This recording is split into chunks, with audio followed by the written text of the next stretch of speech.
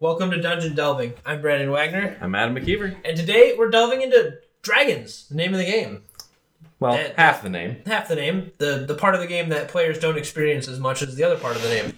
Yeah, which is kind of sad because dragons are dope. So dragons are a pretty meaty subject to dig into. There's a lot to them.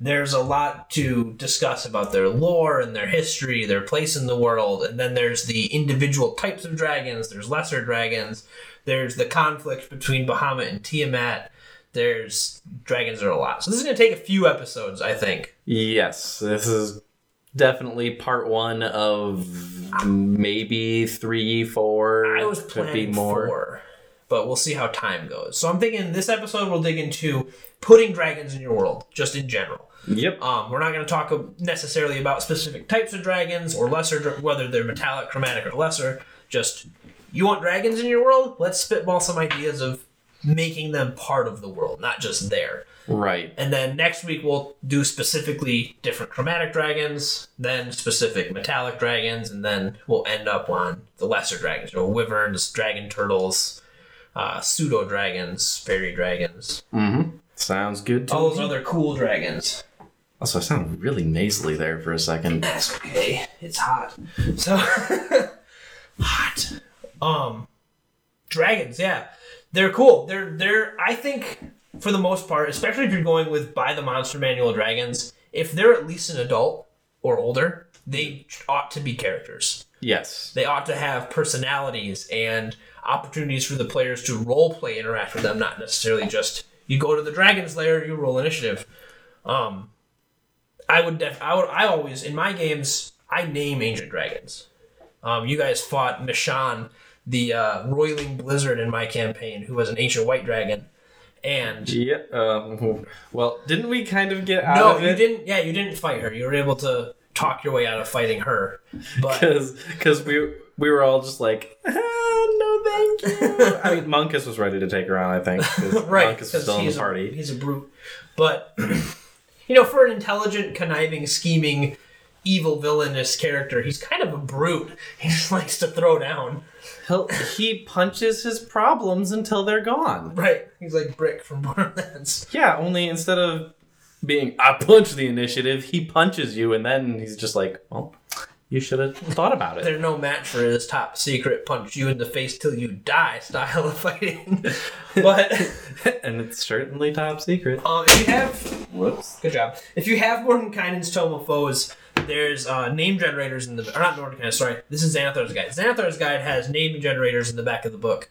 And I always use the Dragonborn name generators for my dragons because they use Dragonborn get Draconic, so I assume that their names come from Draconic, and they have lots of weird, impressive sounding names. So you can be like, yeah, this dragon is Hudamababa, and they are Hudamababa. Okay, yep, we need to remember that one. Yeah, that needs to be a dragon that we meet.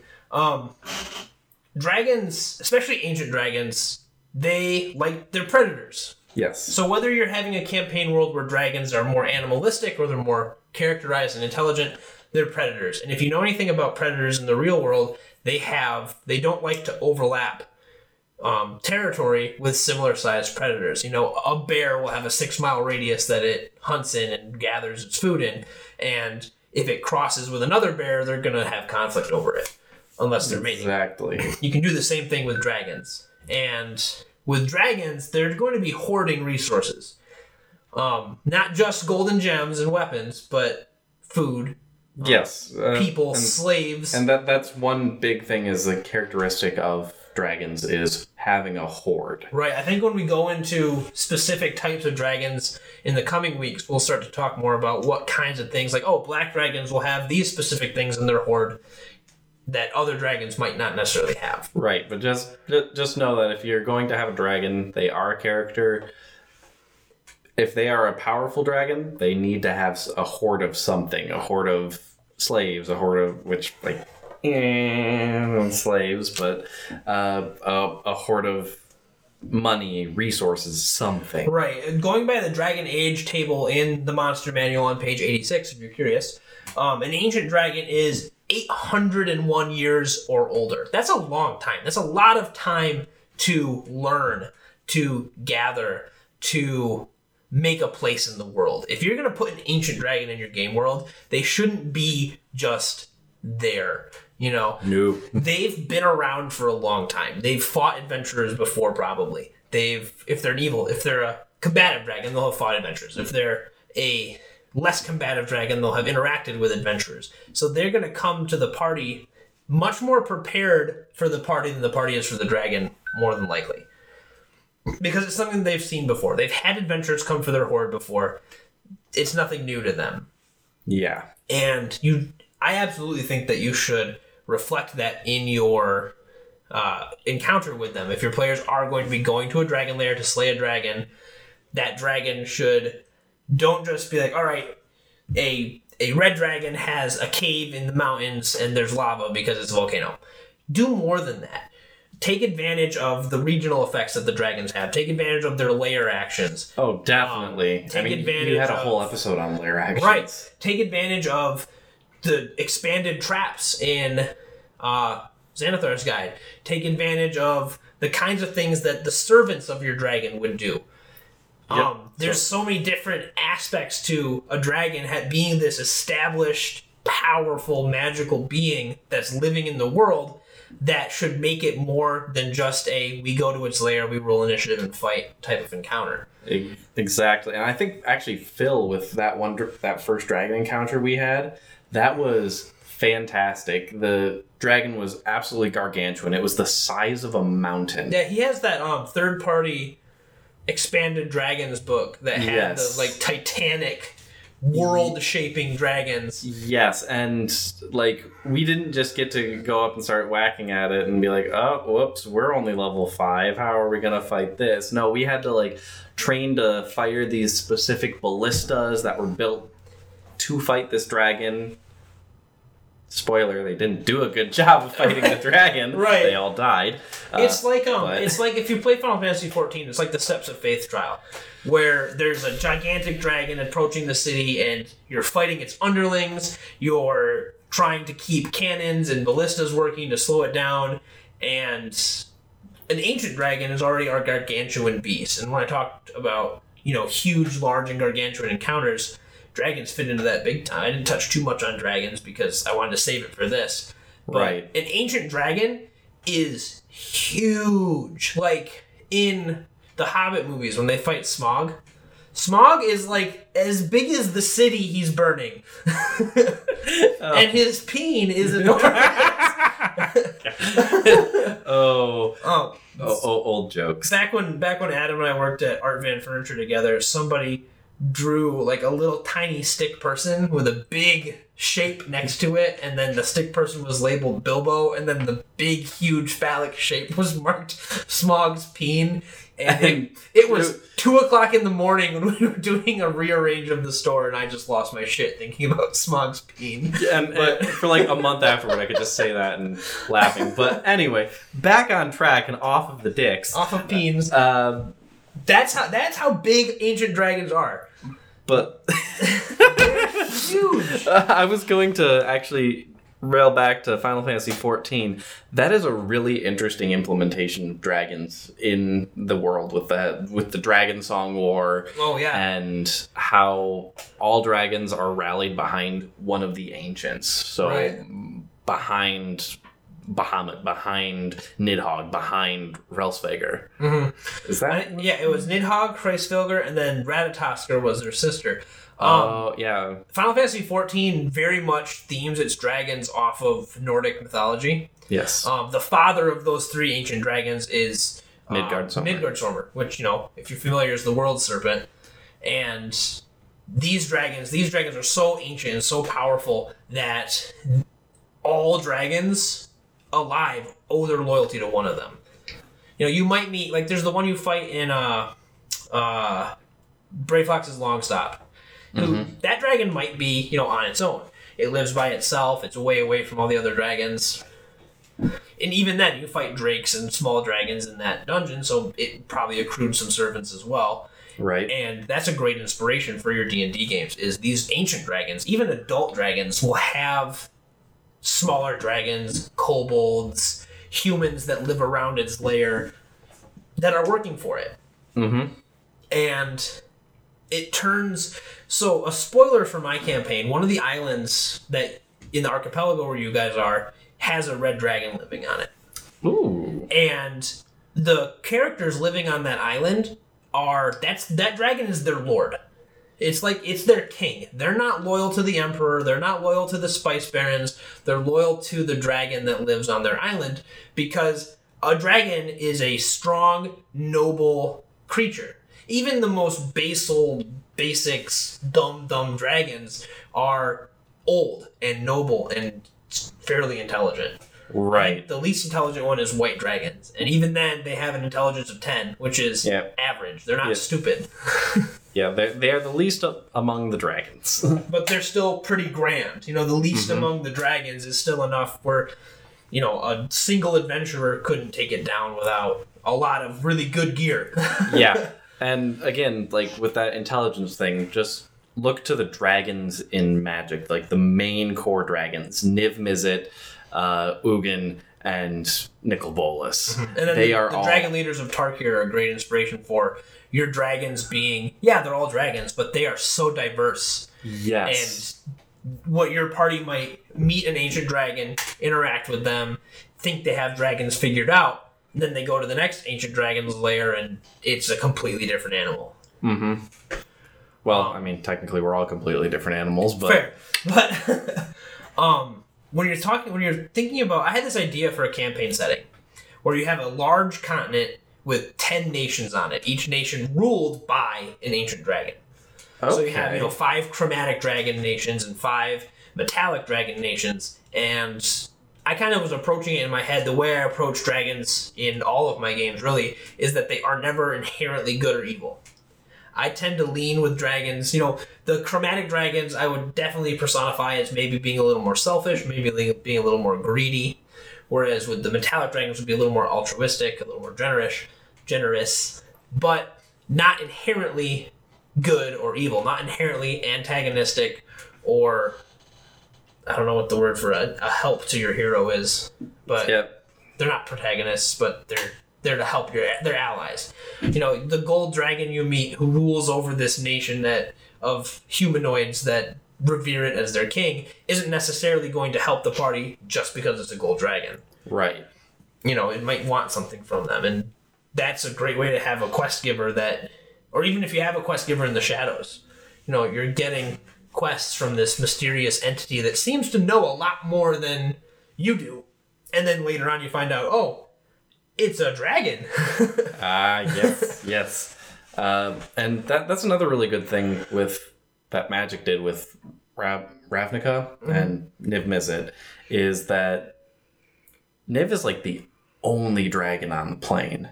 There's a couple lesser dragons. There's lesser dragons, but Niv Mizzet is the only full dragon. He's the oldest dragon on the plane easily. Yeah, he is ancient. What is it, 2,000-3,000 years old or something like that? Right. But he is a common name. Everybody knows him, and it's possible in your lifetime you would be able to talk to him and actually have a conversation with this just ancient, unfathomably old being. Unfathomably wise. Right. And I think being able to also take a little bit of the grandeur out of dragons sometimes so that there's something more common is something that would also be good for a campaign. I like the idea. I was listening to another DM talk about dragons, and they were talking about their game world. Dragons were just animals. They were powerful animals with breath weapons and claws and teeth and big territories. They were predators, but they weren't these ancient, wise, intelligent things. They were just big, dangerous predators. And for that game world, he talked about making them smaller. His adult dragons were the size of elephants, which is, humongous, but not a gargantuan creature. Yeah, they're not going to take up an entire village if they land in it. Right. I do like the idea, though, of dragons being unable to die of old age. That just, is... if no adventurer kills them, they will live forever. Yep, just go full on lobster. Right. And on that note, you could have them continue growing, which is how you end up with the mountain-sized dragon that we fought. You know, in Phil's campaign, the dragon opened its eye, and it was the mountain's eye opened, and we're just like, okay, this thing is the size of a continent, and we're gonna fight it. Yeah, we shot tree trunks at it and then got warped out when it almost killed us. I see very often the idea of, why don't you have the dragon's insides be your dungeon? A dragon that's so big that you can be inside it for weeks on end as a dungeon, like Jabu Jabu from Legend of Zelda. Yeah, that was actually almost what they did with the Binding Coil, only you're kind of outside. So in Final Fantasy XIV, one of the raids is the Binding Coil of Bahamut, and you're actually walking around the outside. At one point, you fight one of the bosses in Bahamut's hand. Yeah, he's huge. He's just gigantic. He was, his prison was a moon, because that's how big he is. and keep in mind, the boss that I'm talking about was Twintanya, another dragon. Yeah, another huge dragon. Or when you fight the spirit of Midgardstormer at the top of Keeper of the Lake. Yes. Where his head is the whole, if you're facing one direction, the whole screen is his head. He's just titanic. The dragons, the undead dragons he raises are as big as his nose. Like, as big as a nostril. Right, and he's huge. And having those titanic, huge dragons, I think, makes for, when you want to have a combat encounter with a dragon that big, with anything that big, really, you got to do it how Phil did, which props to him if you ever listen to this episode.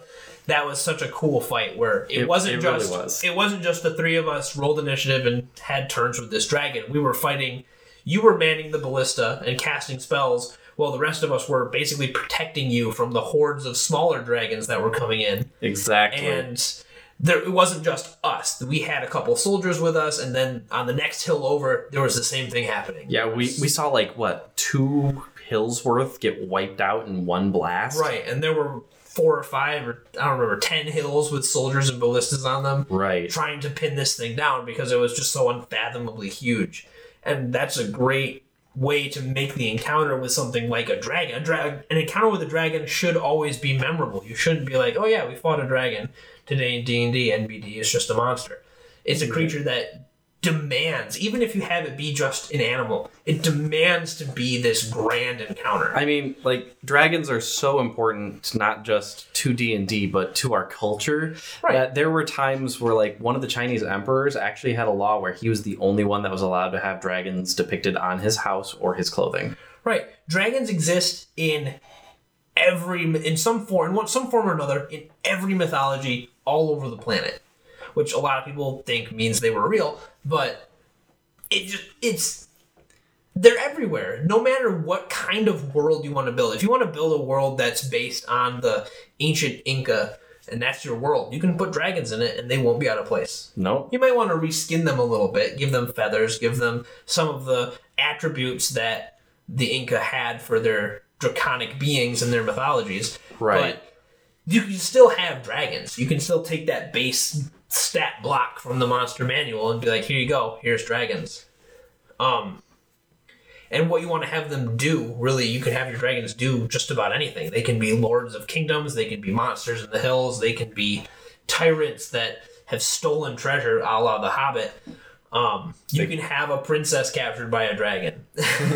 That's such a played out trope, but I think that just name your dragon Bowser. I think you could absolutely breathe some life into that trope if you explore why the dragon has the princess. Not because he hates Mario and wants to marry her, but because I'm just thinking about, how do you make a plumber in D&D now? How do you make a plumber as a playable character? Well, they had very basic plumbing in ancient Rome, so yeah, true. Plumber's not a job that's new. It's not a new profession. True. But homebrew background coming in, plumber. You get a homebrew class plumber. You get a new action where you can jump on stuff to kill it. You get a jump attack like a dragoon. Oh man, which that's actually something that really ought to be thought about and brought into D&D is a dragoon style class, whether it's just a modification to fighter or paladin or something like that. Well, I could see it as a fighter if you wanted to make a fighter subclass that is kind of like a ranger, but you have to pick dragon as your preferred enemy, and you can jump and use spears really well. Yeah. But, or it could be I don't think it could be its own class, I don't think. Unless you really wanted to be like, I'm going to take the Dragoon from Final Fantasy and all of the different aspects of it over the course of that series and try to make a couple subclasses to go with it. Yeah. It always blows my mind when I see homebrew classes that only have one option for a subclass. It's like, that doesn't really fit with 5th edition anymore. But no. But, you know, yeah. You can't demand that level of creativity off of everybody. But, especially if it's free content, then you can be like, hey, this is great. But, back to dragons. Dragons.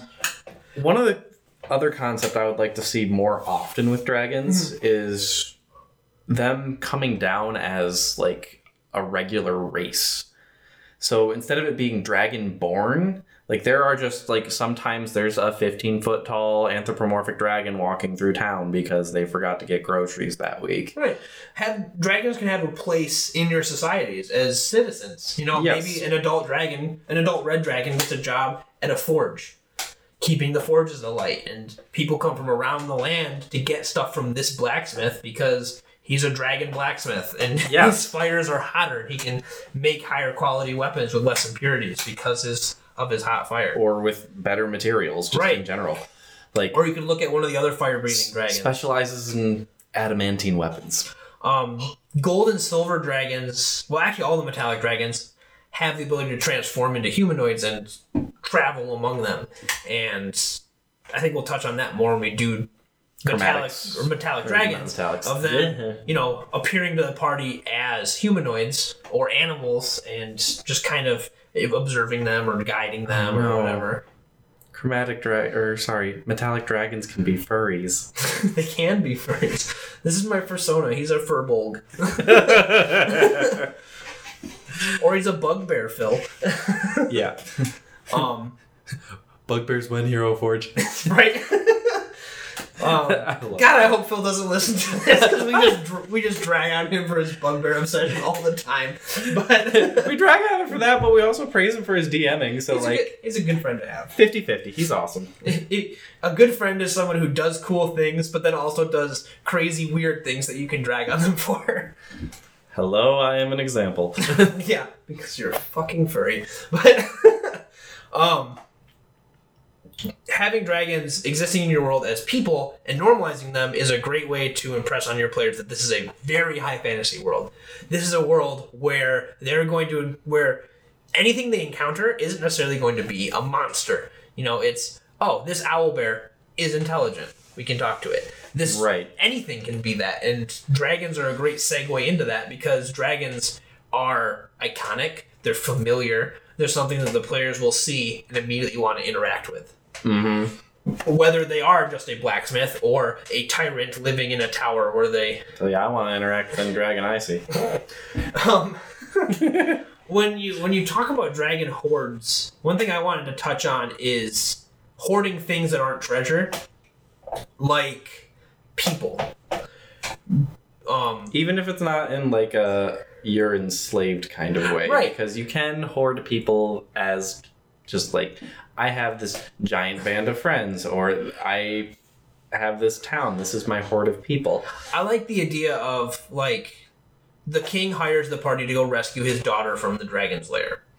When they get there, they find out that this dragon is just obsessed with, like, physical beauty. This dragon, you go into the dragon's lair, and it's like walking into, like... a gallery. Like a gallery, or like a scene from... Like a scene from an old Greek play where you walk in and everyone is beautiful and there's artists and musicians. Oh my god, I'm just thinking a dragon that's obsessed with theater. Right, yeah. And they have a horde of theater troops that they have kidnapped. And then the princess is like, yeah, I didn't really want to ever get married and get, married off to secure an alliance for my father. And this dragon showed up and was like, you're the most beautiful woman I've ever seen. I love beauty. Come live with me. I will take care of you. I will keep you fed and protected. And all you have to do is be there and be beautiful. So that when my dragon friends come over, I can be like, look at my newest thing I collected. 500 points given. And that can really... Then your players are marked with that conundrum of, do we murder hobo this dragon or what? And then what if they do? They kill the dragon, their resources are all spent from using their spell slots and abilities to slay this dragon, and now there's a horde of angry, beautiful people that were like, yeah, that was our patron, not our captor. What are you doing, you bastards? Yeah, and like, there's just so much cool stuff you can do with dragons. And there's millions of tropes surrounding dragons, and a lot of them are really cliched, but all of them have the potential to, if you want to take the time to explore them with your players, to turn into something interesting and memorable that you can look back on and be like, yeah, this dragon encounter was awesome. Because it wasn't just, we go to the dragon's lair, we fight it, we deal with it for a while. I'm still locked on this idea of, wow, that dragon encounter was awesome. He was a theater kid. He sang Hamilton to us. like you show up to this dragon's lair because the dragon has some artifact in its hoard. And it's like, okay, I will give it to you, but you got to give me something in return. And your bard performs this sonnet, and the dragon goes, that was amazing. You can have this piece of treasure. Or the dragon's like, all right, I want you guys to put on a production of of Romeo and Juliet for me. And the party's just like, okay. And then you have to fight over who gets to be Mercutio. But, like... Me. It's just, you can take so much from dragons without them just being the big lizard that sleeps on a pile of gold. And that's fine. Like, if you want to have your dragon be a big, greedy asshole lizard that sleeps on a pile of gold, you can do that, and it will be good. Just look at the webcomic Slackworm. That is a perfect example of a greedy, lazy dragon. I love that I've seen a couple issues. I saw the one where he captures the wizard in the night to play D&D. Yeah. But your dragons, they deserve to be, even if you want them to be animals, they deserve to have impact. They deserve to have more to them than just rolling initiative. Yeah, and one thing that I really took away from when I was reading over dragons in the PHB and all that, or the monster manual, was that they are inherently magical. Yes. Like, they are imbued with magic. So tie that back to them in some way in your game, because their breath weapon comes from the fact that they are just magic. Right. They are... I mean, like, they are their own class of monster in D&D for a reason, because there's nothing quite like a dragon. Right. I listened to WebDM Plays. They had a post-apocalyptic world game called Land Between Two Rivers, and in it, their dragon was called Fear. It was a black dragon that lived out in the marsh, and when people were going to be traveling in that direction, they would say, hey, don't let fear take you. And the people that weren't from that area were like, oh, that's a cool little, like, safe travels farewell. But no, they literally mean don't let fear swoop down and take you away to eat you. Yeah. Like, that's a really cool way to introduce a dragon. It's literal and metaphoric. Especially if your players haven't seen a dragon yet in your game world and haven't had mention of them yet. Maybe you live in a place where there hasn't been dragons ever, and then one moved in, and the people there are like, what the hell is this thing that shoots acid out of its mouth? Like, you fuck this shit, I'm out. Like, it's dangerous and it's scary, and dragons should be that. And if you want to have them be magical, if they're animalistic, they're not intelligent characters, maybe it's the wizard is trying to cast a powerful spell and they need the horn of a dragon. And you're like, okay, that's because dragons are inherently magical. You know, you have manticore spikes are a spell component because manticores are inherently magical. And that's a good way to tie in magic to your natural world, is there are creatures in the world that have that magic in them, like dragons. Right. And interacting with them, killing them. Oh, what is it? In the old D&D movie, when they kill the dragon, nature starts to go ballistic. The river catches on fire. You know, rocks rain from the sky. Because in that world, that D&D movie is campy and terrible, but hilarious and great at the same time. But in that world, dragons are so tied into the natural flow of magic through nature that killing one disrupts it. And that's something that you can have happen with your players. Your players go and they finally slay the dragon because it's been raining terror on the world. But because they kill it, worse things happen. They killed the dragon, and now there's endless natural disasters, and the kingdom is more effed. Yeah, I mean, it even could just be like a temporary thing where it's just because that dragon was such a heavy influence on the magic in the area. With it gone, everything's going wild. Yeah, there's a void to fill. It's just a royal. It's like It's like when the Eldrazi showed up on Zendikar, right, just or screwed with the Aether. It's like when you suddenly release or take the air out of a room, like when you vacuum suction out and everything just goes crazy for a few seconds. But because it's magic, you can have it be decades or something like that, where everything is just effed up. Mountains start floating away. Mutant animals show up because the dragon's magic was anchoring something. Speaking of magic, I think we should touch on Celestial, big picture, otherworldly D&D with Tiamat and Bahamut. And, I mean, to a lesser extent, the entire Draconic pantheon of gods, because there is a separate pantheon of Draconic gods. Oh, that's not something I'm familiar with. So it's not so much in 5e that they brought it up, but in the extended Dungeons and Dragons, there is actually a separate pantheon of Draconic gods. Well, that's interesting. If you have the access to that resource, that's something you could build in with your Dragonborn Cleric or your Dragon character. Why not give your Ancient Dragon class levels? Yes. Like, this is my Ancient Dragon. He has all the powers of an Ancient Dragon and the powers of a 10th level Cleric. Yeah, so there's just a few of them. So, like, Asagorath, Estibalor, Bahamut was one. Garrix, which I'm assuming is an homage to Gary Gygax. Probably. Lal, Kareska, Cutha, Linus, Null, or Lendis, Null. Linus. Lendis. Stariador, Tamara, Task. Like, all of these are, like, they fall into a lot of the same spots as, like, the normal gods. Like Task is the god of greed, but they are still a dragon. They're just draconic version of a god. Yes. But the two big ones are Bahamut and Tiamat. Yeah, Bahamut I don't think Bahamut has had much representation in 5e yet. No. Tiamat has, because there's a whole dragon cult couple of adventure modules that involve her that maybe we'll play someday. I've heard they're very long. I've heard that the Rise of Tiamat is like a couple months long campaign to play through.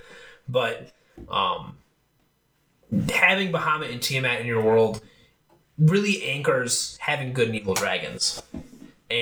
But you don't have to have all of your dragons be aligned one way or the other. You can have chromatic dragons that rejected Tiamat and went to help Bahamut. You can have metallic dragons that did the opposite. You can have dragons that of both groups that haven't aligned to their specific draconic deity because they think the whole conflict is stupid. Yeah, you could be like on Eberron, where all the dragons are neutral. Right. You can dig into the ancient history that they touch on in 5th edition, where dragons and giants used to be at war. And that's why, rocks and behirs exist, because the giants bred them to fight dragons.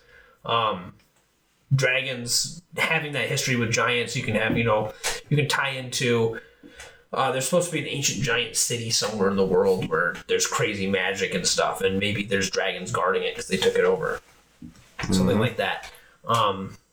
Tiamat has a specific... Is that a cicada? Yeah, it's a cicada. I saw on Facebook that they're out now.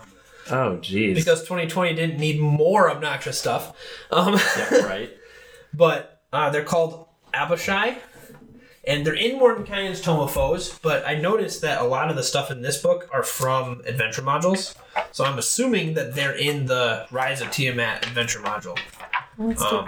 But Abishai they look like draconic humanoids with wings and dragon heads and dreadlocks for some reason.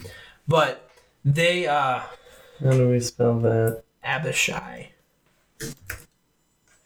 They, are created when a humanoid who is utterly devoted to Tiamat dies. Because Tiamat she lives in one of the 9 hells. She's a devil, essentially.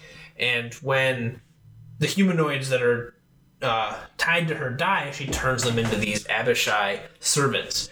And then their role within her cult depends on what color they are. You know, the white ones are the black Abishai are assassins. The blue Abishai are like lore keepers. So interesting thing, they're not in Tiamat. They're not? No, they're in Descent into Avernus. Oh, well, that's where she lives, isn't it? Yeah, it might. Might be. That might be. I'm just so But used they to... are from an adventure module. Yes, I'm just so used to Descent into Avernus being like a prequel to Baldur's Gate 3. Yeah. What else do we have here? The green ones are envoys, the red ones are leaders, and then the white ones are like they're berserkers. Mm-hmm. So I like the idea of if you want to have a world where the conflict between good and evil dragons is a big deal, have strictly metallic dragonborn be citizens of your world, and then just have Abishai be your chromatic dragonborn fill-in. So you have good dragonborn, and then the evil dragonborn Clever. are like the Abishai. They're already humanoids, they're tough and strong, and so are dragonborn. You know, even a dragonborn citizen is not a pushover. They're no slouch, but you can have them exist in your world like that. They are beings that live there. They don't have to necessarily be contained to the 9 hells and dragon cults. But I just thought I thought it was interesting when I read about those. I was like, huh, so Tiamat with her devil powers can, you know, make these. They're not even considered draconic though; they're considered infernals because they're devils. But Tiamat's influence is pretty big in 5e too, because the Gith Yankee have a deal with her, and that's why their knights ride red dragons. Wow. Because when they were after they escaped the Beholders and they started going to war with the Githzerai, they were like, we need an edge. We need something to help us beat our enemies. So they, being that they live on the astral plane, they traveled to the 9 hells, found Tiamat, and made a deal with her, and now they enslave red dragons, basically. Huh. That is cool. I did not know that. Yeah. And I think the Duergar, well, their ancient leader made a deal with Tiamat too. She's a devil. She has, you know, fingers somewhere in all these different pots because that's what devils do. And that's also what dragons do. They get, right, yeah. You can absolutely have dragons be doing that. They get their snouts and everything. You know, maybe you have an ancient dragon who is kind of puppet mastering the conflict between 2 nations. Mm-hmm. You know, you have 2 different nations that both revere this dragon, and they don't know it about the other nation. The dragon's like, well, I want stuff, so I'm going to stir the conflict between these 2 nations. And this would be a good one for a villainous metallic dragon, because they can turn into they could probably morph into the advisor for both kings. And just be messing with them, and, you know, as a result, there's like, oh my lord, we need funds to bolster our armies, and they just kind of squirrel the funds away into their big dragon horde. And then they go to the other king, and my sources tell me they spent a bunch of money bolstering their navy. We may need funds to bolster ours, and then they squirrel away the funds into their horde. And that's when you start looking into Acquisitions Incorporated, because now you got to look at the freaking fraud. Yeah, fraud. That's the theme of your campaign: is dragons and fraud. And this dragon's been embezzling from these 2 nations. Now you have to figure out what's wrong and balance their books. It's no longer D&D. It's D&D and white collar crime. As we go into the next few weeks, where we start talking about specific dragons, we'll talk about more examples of this dragon has these kinds of personality traits, so here's how you could play the twist on that using this kind of dragon. Or maybe this is the kind of intrigue you want this specific type of dragon to be involved in because of their nature and their tendencies and where they live. I like personally, I just kind of put dragons in my world. I do it. I said not to do it, but I do. But I always do it in a way that if you guys find them, there's something interesting. Right, you start finding them before you know they're there. You know, even like with Mishan, the ancient white dragon, she had no bearing on the story. But huge blizzard just totally wrecked an entire ocean. Right, she was there to have the impact of. She has an impact on this world. This is a world where magic is real, and dragons are there, and it's powerful. And there are powerful forces that are not concerned with your adventure. And having dragons, if you do just put dragons into your world, have them be powerful forces that have tangible effects on the world around them, that are unconcerned with your plot line or with your adventure. They can be part of that tapestry to make your world rich and deep. And if you're playing a kind of game where you don't have as much of a structured plot line, it's more of, I made this sandbox world and filled it with adventures and quests. Go have fun. That's what I want to do with my next homebrew campaign. Is no matter which way you guys travel, it's the right way because there's something to do. That's a great place to just kind of put dragons in the world and be like, they have an impact here. Yep. Just, I fit so many dragons in this thing. Keeping dragons rare, I think, I like it. I like the idea of dragons being common in your high fantasy world, but I also like the idea of ancient dragons at least being very rare. Most dragons don't live to 800 years old because by the time they're 500, they've accrued enough wealth that adventurers start getting greedy and wanting to track them down. Which also means that your ancient dragons should know what to do when adventurers come knocking. And I like the idea of an ancient dragon or even an older adult dragon not landing on the ground and fighting the party to the death. This is, the dragon's going to do a flyby, use its breath weapon, and then you're not going to see it again until the next day. Like, it drops down and whoosh, and then it leaves. And you're like, okay, we all took 12d6 fire damage. Now what? And when you're looking for a dragon's lair, that can be how you kind of guide your players towards it. It's not just roll survival to see if you're going the right way. It's, okay, the dragon attacked. Which way did it go? Where did it come from? Where did it go? Why is the dragon named Cotton Eye Joe? And I was waiting for it. How are we going to deal with the other threats of this region now that we all just took 12d6 fire damage? And, I mean, if it weren't for that dragon, I'd have been married a long time ago, but it killed my wife! A damn dragon with its critical hit fire breath weapon, but... Okay, we need to do a silly campaign where there is actually a dragon called Cotton Eye Joe. This dragon, the last group of adventurers to fight it, stabbed it in the eyes. And that's why it's Cotton Eye Joe, because he has cotton eye patches on. But his breath weapon is still dangerous. Don't think he's not dangerous because he's blind. He's just a pirate dragon now. Which we'll talk about pirate dragons when we talk about bronze dragons because they live on coastlines. But yes. Having your dragons have that impact, whether they're animals or intelligent characters, is what they're owed, I think, honestly. They're in the name of the game for a reason. It's not Dungeons and Beholders. It's not Dungeons and Bandits. It's Dungeons and Dragons. Not that Beholders and Bandits shouldn't be able to have impact on your world and importance, but... They aren't the freaking logo. They aren't the logo. And I think Dungeons and Beholders wouldn't make as good of a logo anyways. No. Because a dragon coiling into an ampersand looks also, just alliteration makes everything better. Right. But dragons are awesome. I'm really excited to dig into them a little more over the coming weeks and talk about them and hopefully not spend an hour on just chromatic dragons and break that into 2 episodes. But if need be, we will. Well, we're already at the 45-ish mark. Yeah, it's kind of become our new mark to go to, I think, is between 40 and 45. I mean, heck, I've listened to podcasts that are like 3 hours long, so... Yeah. I don't have 3 hours to sit and record, though. If we were going to do 3-hour-long episodes, it'd have to be multiple sessions. Yeah. And I'm way too ADHD to remember where we were. So... We'll call it good, I think, for dragons for today, but...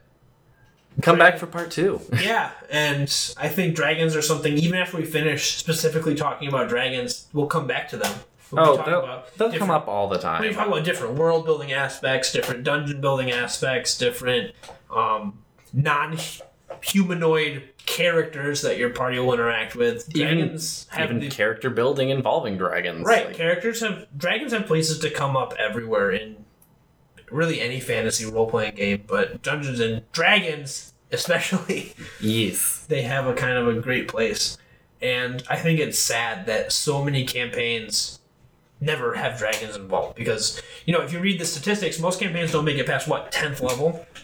They end at 10th or 11th level, and it's like, all right, at 10th level maybe you can start fighting some wormlings, but yeah, you're not going to be fighting adult dragons that you're going to have interesting conversations and encounters with. Right. But dragons are cool. Using them at low levels is fine. Phil had us fighting that mountain dragon at 5th level because he took the encounter as more than roll initiative, throw stat blocks at each other. Yes. And if you're going to take that creative encounter building into effect, dragons can be utilized on a much broader spectrum than an endgame boss. Yes, I agree. But we've rambled enough, I think, for the end of the episode. Yes, we have. So for the third time of our Midwest goodbye, where we stand in the door for 20 minutes and chat after saying goodbye, we'll see you guys next week. Keep on delving. See ya.